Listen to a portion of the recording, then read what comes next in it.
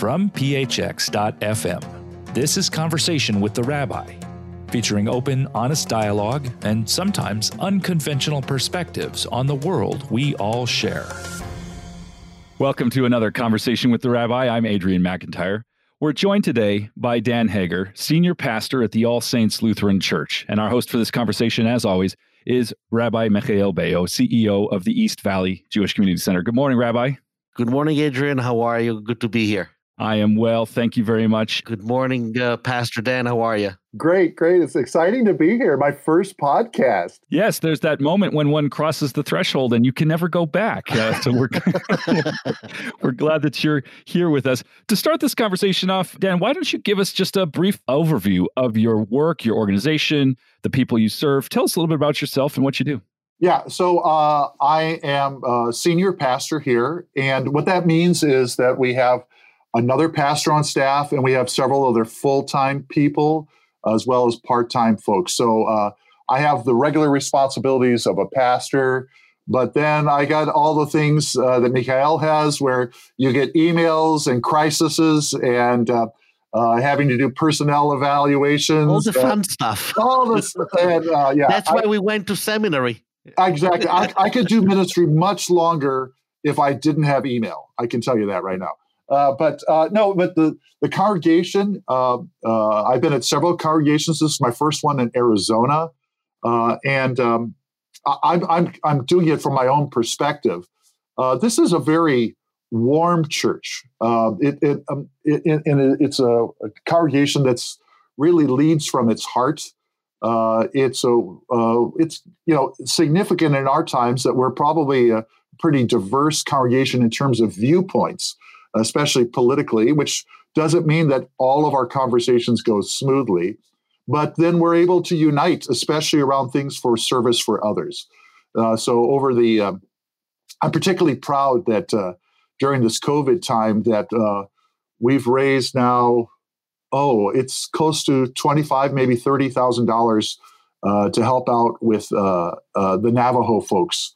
And helping out with with the schools up there and providing a kitchen and Chromebooks for everybody. So that's the kind of people they are, and it's really fun to be part of a congregation that you enjoy. I mean, they're just nice people. I would join here if I wasn't a pastor here. Absolutely. I have a question to kind of situate this in a broader landscape. Yeah. My grandfather was, for many, many years, a pastor in the United Methodist Church. Yeah. And in fact, built a church here in Arizona when my father was just a few years old, and then moved to California, where later I was born. He then converted to Seventh-day Adventism, and so I was raised in that community. But so with the perspective of trying to map a little bit the landscape of Protestant movements and so on, could you situate the Evangelical Lutheran Church kind of in that bigger landscape of Protestant Christianity? I do this all the time because, I would say 40% of the people that join our church, this is their first Lutheran church to be part of. If you just look at Christianity in general, we have the major groupings, the churches that come out of the Western tradition, the Roman tradition. We have the Coptic churches coming out of Africa, and then, of course, the Orthodox churches that mostly moved east. And so most of the religious groups in America spin off the Western tradition. And so it's almost historically, you can see it that the earlier a church broke away from the Roman Catholic Church, the more bells and whistles of the Catholic Church they still carry with them. And so the Episcopal Church went the least distance because they broke away from the bishops down. And so there's so many things in the Episcopal Church that look like a Roman Catholic Church, other than, of course, they have women priests and they can get married. The Lutheran Church is a little bit off from that, but not too far off. I would say the next over are the Presbyterians. Then you pick up the Methodists. And then you start moving towards what is the Southern Baptists, which were never really a movement on with a higher structure. It was very much on a congregational level. And so most what is called non-denominational churches, the pastors have been trained with Baptist theology. And so that's kind of the spectrum. And then, of course, you have a lot of other things that fit in there. But that's the general tell of that. So in some ways, Lutherans are conservative in the sense that they haven't moved that far from a lot of traditional doctrine. But the Evangelical Lutheran Church is socially very liberal. We have women pastors for over 30 years now. We recently went through a lot of discussion, and we ordain gay and lesbian pastors and transgender pastors. So, we're the liberals among the conservatives. If I may ask, Pastor Dan, I am here the Jew that doesn't understand anything of what you just said. Because everybody knows that all Jews get along. So please explain to me, are the differences among the various denominations in Christianity theological? And if they are theological, do one person looks at another person and says, "Oh, you're an heathen and you're going to burn in hell"? Or is it not that? I think that level of animosity is reserved for the Jews. potluck. No. That's only about who brings what. Okay. to the communal meal. That's a very important Are question. the differences more theological or just in practice? It's a shifting thing. It's a very shifting thing. If you look back historically at different forms of Christianity in America, you can pretty clearly see that a lot of it had to do with what group of immigrants brought it over. So there was 100 years ago, there was probably about 20 different groups of Lutherans in the country, because there was the Swedish Lutherans, the Norwegian Lutherans, the German Lutherans who were mad at the other German Lutherans, and so we had all that kind of division. And over the last 100 years, there's been this coming closer and closer together with those ethnic differences going down. There's still, of course, a terrible racial divide where Christians have not been able to overcome their propensity to only want to gather, or only to gather, I shouldn't say want to, only to gather with people of the same race, which is really sad given our theology. But then over time, what has happened is that most people, if they're looking for church, they're looking for something that has things maybe within a general field of theology, but they're just as concerned about daycare. And, do you have a good nursery? And do they have a good Sunday school program? And do I like their choir? And so most people who are shopping for a church tend to look a little bit at denomination or background, but they also tend to look a lot at how conservative or liberal politically a church is. So now politics has crept deeper into the divisions between different denominations. And so the churches that tend to get along with each other better tend to have similar worldviews about politics and varying degrees of theology differences. You mentioned that politics has crept into religion. And, we all know that we live in this great country where there is a concept of separation of church and state. And I always say that what makes this country great is that side by side with the doctrine of separation of church and state, there is no de facto separation of religion and state. Mm-hmm. Would you like to comment on that? No, not at all.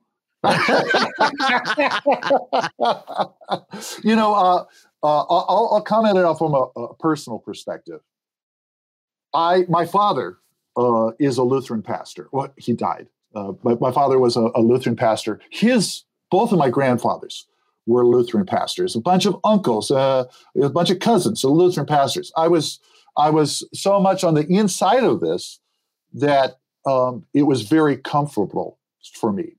And so a big part for me was to say, well, is this something I truly believe about the reality? In other words, that there is a reality here that is beyond my experience about God and how God has revealed God's self. And if I'm only talking to people that have my background, how am I going to know that? And so a big thing for me was I chose after seminary not to get ordained to be a pastor, but rather take some time to explore this. And so I went off to Japan to teach English for the Lutheran Church, particularly because I wanted to meet Christians who were not Americans. I wanted to meet Christians who became Christians despite the fact that it would put them on the outs with their own culture. And so I'm a little bit more sensitive to how we all blur the lines between our cultural worldviews and our religious worldviews. And one of the things in seminary that they teach you very well is they constantly remind you that if you were reading about Jesus and the disciples, that they weren't Gentiles, they were Jews. And you need to listen within the context of what they were talking about and not to throw in a modern context. Otherwise, you're going to dampen the impact of the scripture in your heart. So, yeah. So it didn't really answer your question. No, but I think that you answered it like a Jew. Good. I'll take that as a great compliment. Right, that's what I'm saying. I'll translate that as I answered it like Jesus. Yeah, that's what I'm saying. That's why, it's a great compliment. Yeah. It's interesting that you wanted to expose yourself outside of your community before you went to seminary. No, just after seminary. Before I became a pastor, yeah. That's what I meant. Before you became a pastor and everything. By me, it happened on the other side. Meaning okay. What happened with you? After I became a rabbi and worked as a rabbi and everything, my religious journey brought me to open up my window and start discovering that there is a world out there, both a Jewish and non-Jewish, that I did not know before. I was raised and I grew up from most of my the first half of my life, or the 3/4 of my life, in a very sheltered and secluded world. I would say ultra orthodoxy. That was my world. And if I look back in time and I look at my positions, theological positions today, or political position that I have today, and I look back in time, and if somebody would have told me 10 years ago, I would have said, no way, tell me what you smoked in the morning because you are hallucinating. And it's fascinating how people change and we change, and change can be very good and very fulfilling. Yeah. It is what it means to follow God is the assumption that you will go places that you did not plan on going. Because if you only go places that you wanted to go to, then how can you say you're following God? Yeah. Can we really follow God? No, I'm serious. Yeah. I'm asking from a theologian to another. Can we follow God, or is that path achievable? Oh, yeah. Well, I mean, as a Lutheran, I totally believe in God's grace. And so part of me following God is coming to a realization of constantly of my failures and doing God's will, and that's okay. That's what it means to follow God, is to first and foremost be open with God about your failures. And if that's the only way that I follow God in my life, that's really good enough. I would hope for more. I would hope that I could somehow be more loving, more righteous, more generous. But if I just realize that the way I'm instinct to do things isn't God's way, and that sometimes I have to ask God to take me back again, that's enough. That's following God for me. This is a gross oversimplification of a complex moment in history, but certainly the Protestant Reformation was in some very large part an attempt to reinstate the place of God and one's direct relationship with God above the bureaucracy of the church. And it seems to me, put leaders in churches like yours in an interesting position, because you are senior pastor. And so there's an authority that goes with that position and with the responsibilities you have with regard to the congregation and to the operations of the church. But at the same time, you're telling people that their direct relationship with God is the thing, not their relationship with you. Right. How does that, to circle back to Rabbi's question a few minutes ago, how does that situate you in a world where this worldly concerns, whether they are politics or otherwise, puts you in a really interesting position? You're not in between your members and their faith. You're adjacent to it, and yet you lead them. Can you talk about that?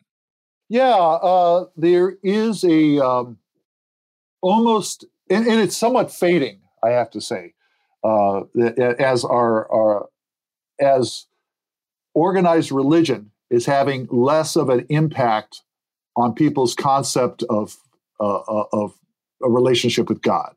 And I'm not saying that in a pejorative sense or anything like that. It's just a fact that the role of pastors is shifting.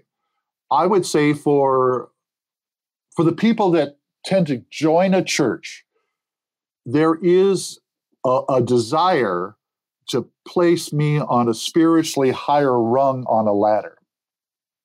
And it gets reinforced by the fact that I get to talk for 20 minutes once a week, and they don't. I get to talk to everybody. And so I have to be very careful not to set myself up as over and above anybody else, or that I have better insight than everybody else.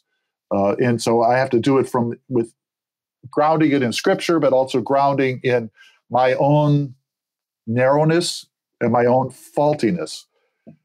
But still, you get that. And sometimes people will overtrust you simply because you're a pastor. And the thing that comes around and bites you is that they also feel over betrayed if you say something that they disagree with. And so that is a two-edged sword to do that. On the flip side, increasingly I'm doing funerals where the children of people that were going to church really have no relationship with the church, and they treat me like a used car salesman. And they come and ask me to do a funeral, and they're just so full of every bad TV show you've ever seen about pastors slaughtering, caring for people, and they come in with so many. They're just full of fear and restriction that they see me as kind of an enemy. So I've had to notch my pride down a little bit to say, because part of me wants to say, hey, I've been doing this for 30 years. I'm not completely incompetent, but I have to deal with the fact that being a pastor sometimes generates too much expectation, and sometimes that expectation is that I'm better than everybody else, and sometimes it's that I'm more dangerous than everybody else. And so it's a wonderful world we live in. Very, very interesting. You were talking about relationship with God. I don't know what that means. You're right. And this is where it's really exciting having these conversations, because sometimes words that I use are so commonly held within my community. A lot of rabbis, a lot of Jews, a lot of rabbis speak about having a relationship with God. What I can tell you is that I have been speaking to God for many, many years, multiple times a day. I have yet to hear a reply. So I do not know if that is a relationship, because if I were to use an analogy with my wife, and that would not be a relationship. If only one of us speaks and the other never answers, we might have a better marriage. But I do not know if that would be a relationship. I don't know. I don't know what the kind of marital counseling you do, but that's a pretty typical relationship, to tell you right? Right.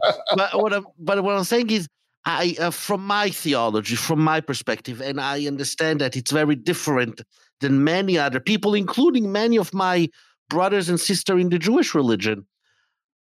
I can only have a relationship with someone or something with which I share a common denominator. And since in my theology, God is so transcendent. Yes. Therefore, there is nothing in God that I share. Okay. And there is nothing in me that is shareable with God because he's so sacred, meaning he's so separate from me. Right. God is sacred, I am not. Right. God is holy, I am not, because he's so different right. than me. And therefore, by definition, ontologically, I cannot have a relationship with God. I can only worship God, or I can work for God. So I love and I always try to understand what people mean when they say that they have a relationship with God. What does that mean? By the way, you sound more Lutheran than I do. Martin Luther, we talked a little bit, and Adrian had a very good take to say that by and large, the Protestant Reformation was this thing for having a personal relationship with God. But Luther also had a hard time with people who went that so that was the sole thing. In other words, the transcendence of God disappeared. And for Christians, the theologically, it's the idea that God's Spirit, which we often refer to as the Holy Spirit, is given to us. In other words, that God comes to us, and that's a gift of grace. But the symbolism of that was a bird coming down, a symbol of peace and love. And so Luther once said that he was tired of people that felt like they swallowed the Holy Spirit, feathers and all.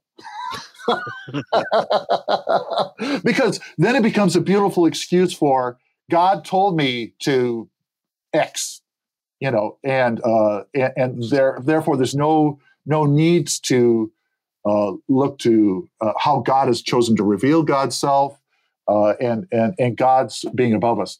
Another thing that Luther said, which I probably have never used in a sermon, which once again makes you more Lutheran than me, is that this closeness that we can have with God is a mask that God wears.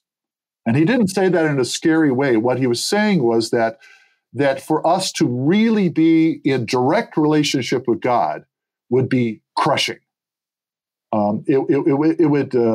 It's not unusual that everywhere in Scripture, Old Testament and New, I think everywhere, wherever an angel appears, almost the first words are "Do not be afraid," and that's not even God; that's just an angel. Yeah. And so that there's this mask that God chooses to put on, so that we, who are God's creatures, are not crushed in our relationship with God. Yeah, it's very nice. It definitely connects with. That's the reason, according to our rabbis, that Moses, when he first encounters God through the burning bush, he's afraid. He steps back because of that mask that crashed the moment. But let me ask you. I have to say, personally, I often talk to God like he's my Uncle Jake. And Uncle Jake answers? Yeah, he does. He does. You're talking about Luther, and Martin Luther did not have the greatest opinion of Jews. No, he didn't. He didn't.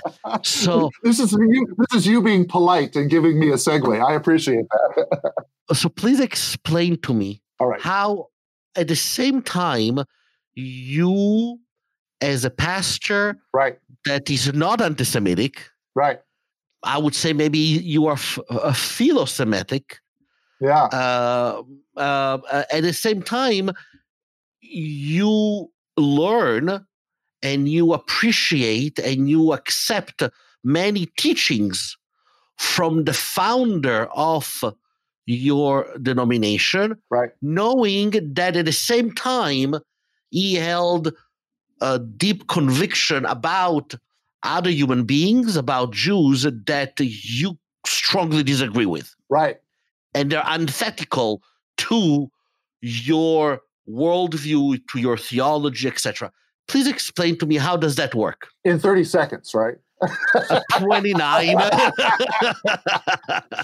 Let me start off with the most important thing, which is I'm very proud that our branch of Lutheranism, and no, not just us, but our branch of Lutheranism back in the early 90s, realized that some quotes from Luther were used by rabid anti-Semites. In fact, they were used by the Hitler in Nazi Germany.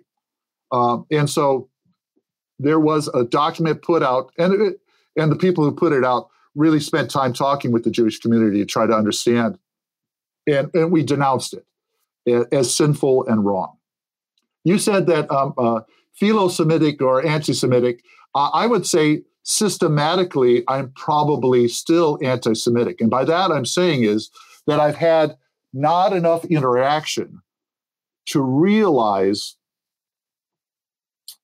that something that I don't see as anti-Semitic can still be painful.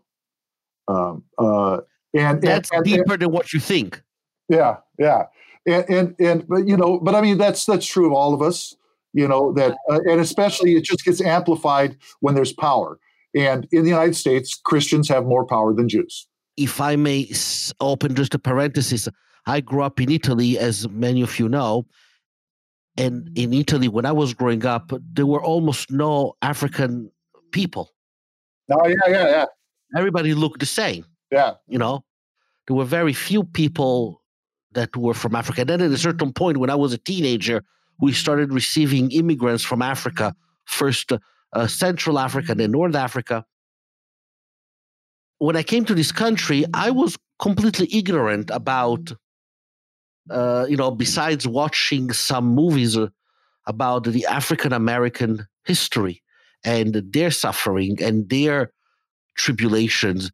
And so your sentence hit a very strong chord in me. Yeah. Because I don't know how much, because of my lack of experience and interaction with, for example, African-Americans, maybe there are things in my mind or in the way that I express myself that may be hurtful that I don't mean to, but because I just don't know. Nobody taught me. Nobody said to me, hey, don't use that term because that's hurtful. Okay, I'm sorry. I did not know. So not knowing. This might be insensitive, but I have to tell you something I just thought was so bizarre. When I was living in Japan, this was back in the late 80s, some of the anti-Semitic material about Jews taking over Europe's and banks and stuff like that have been translated into Japanese.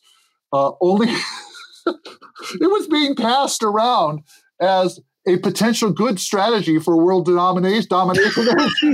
Admiration for the Jewish people for being a smaller group and taking over Europe. So it's not like, hey, maybe we should try this. Let's use that technique. Hey, he worked for that. We had to explain to him it was a lie. That's not really what happened. But they were kind of admiring the Jewish people for taking over all the banks. Yeah, but it's interesting how often not knowing, we need to be aware that our own ignorance of others, and we have to be aware of that and deal with that. Yeah. Let me get back and deal a little bit with Luther, though. One of the things for Luther that was very strong is that no one should ever think that they are free from sin, and that our relationship with God always begins with that understanding. And so, for me as a Lutheran, to follow the teachings of Luther, if I see a sin like his that perhaps he didn't have the context to understand himself, it's my job to own up to his sin, because he taught me that I should do that. And so it's a very Lutheran thing for me to say that Luther was sinful about Jews. an interesting thing happened, and this kind of shows you about the anti-Semitism and how it worked in that time, is Luther himself was an Old Testament professor. His doctorate in Old Testament theology. And he, at a certain point, this has been portrayed to me. I'm not by any means a Luther scholar, so I trust people that know more than me.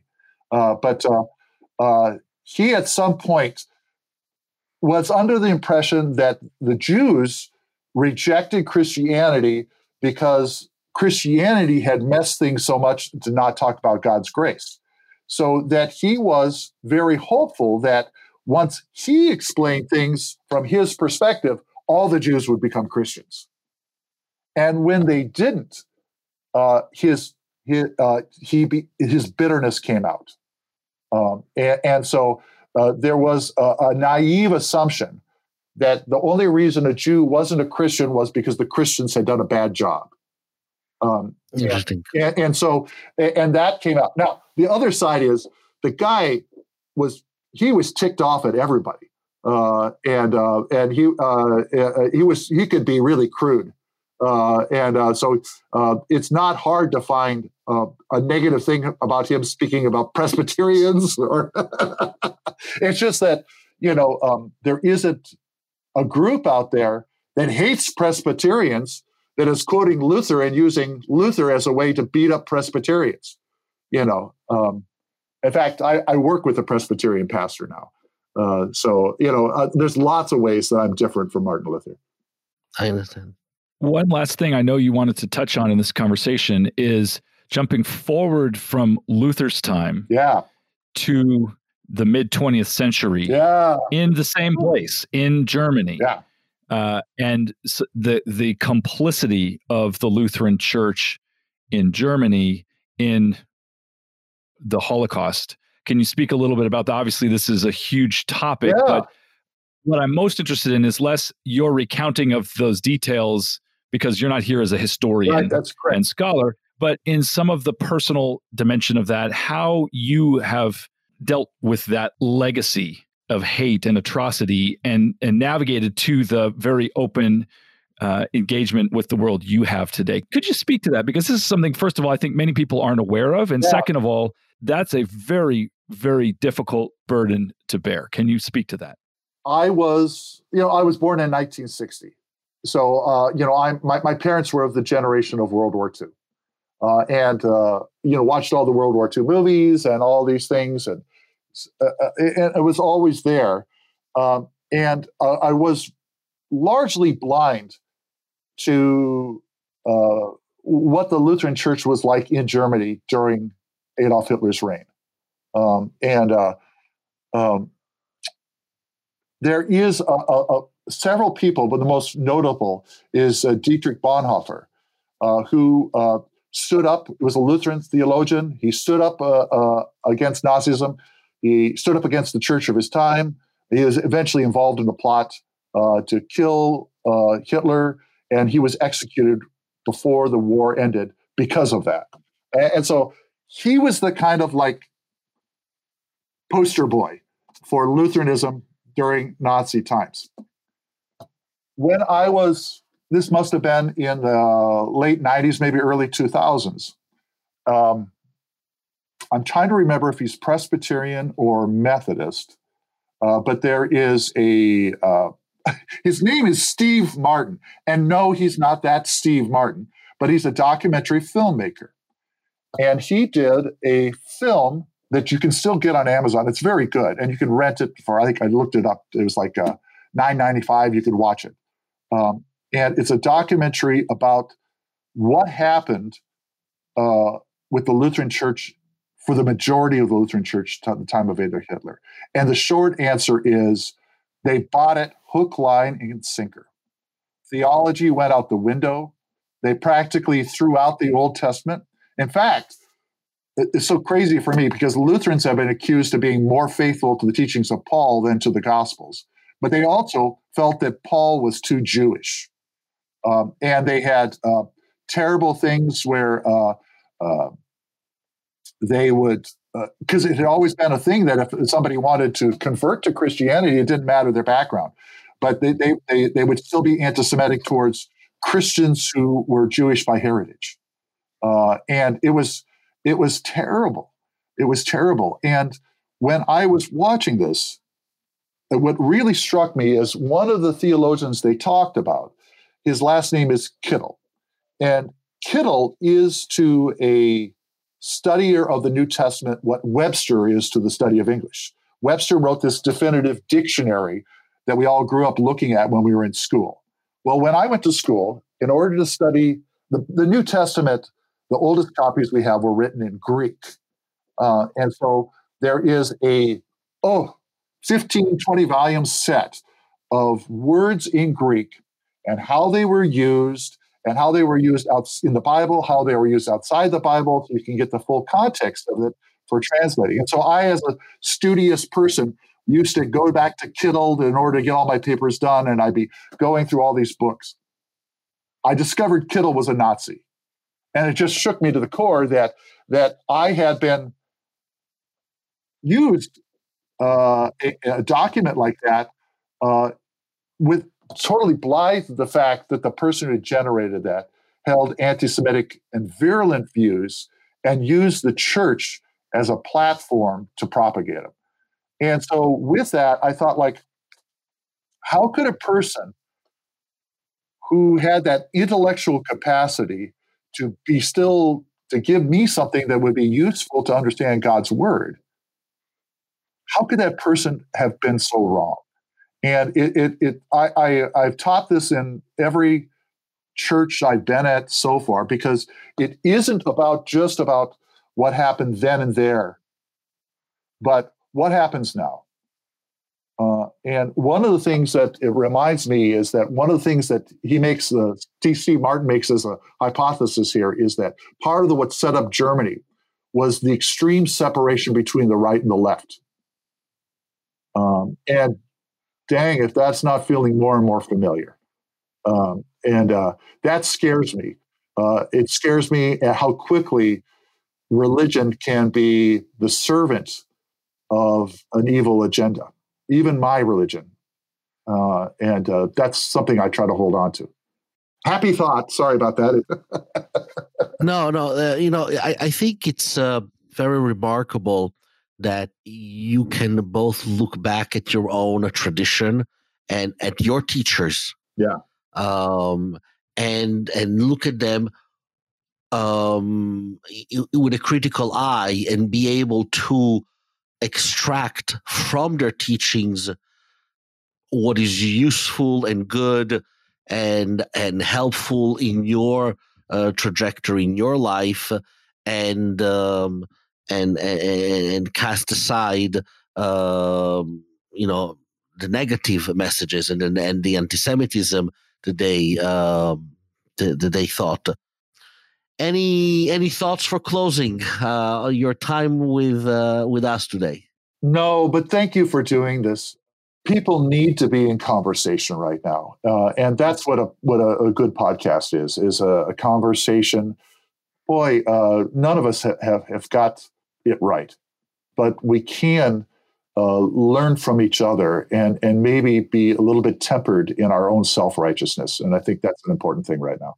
For sure, I enjoyed very much our session today, and I've learned from you a number of things. So much so that you said that you were maybe still a little bit an anti-Semite because you did not have enough interaction with Jews. So let me officially and formally invite you to maybe another session that we can do sometimes during the year, where we can discuss more of our theological differences and commonalities. Because I do believe that ultimately the goal that we all have is to create strong communities, to create good communities, to create communities that help others. And there are multiple ways to God. And so if you do your job and I do my job, then maybe this world will be better, maybe. Amen. Dan Hager is senior pastor with the All Saints Lutheran Church in Phoenix. Thanks so much for joining us for the show today. If you enjoyed today's show, please subscribe to Conversation with the Rabbi on your favorite podcast app. You can also find the latest episodes online at conversationwiththerabbi.com. For all of us here at phx.fm, I'm Adrian McIntyre. Thanks for listening, and please join us for the next Conversation with the Rabbi.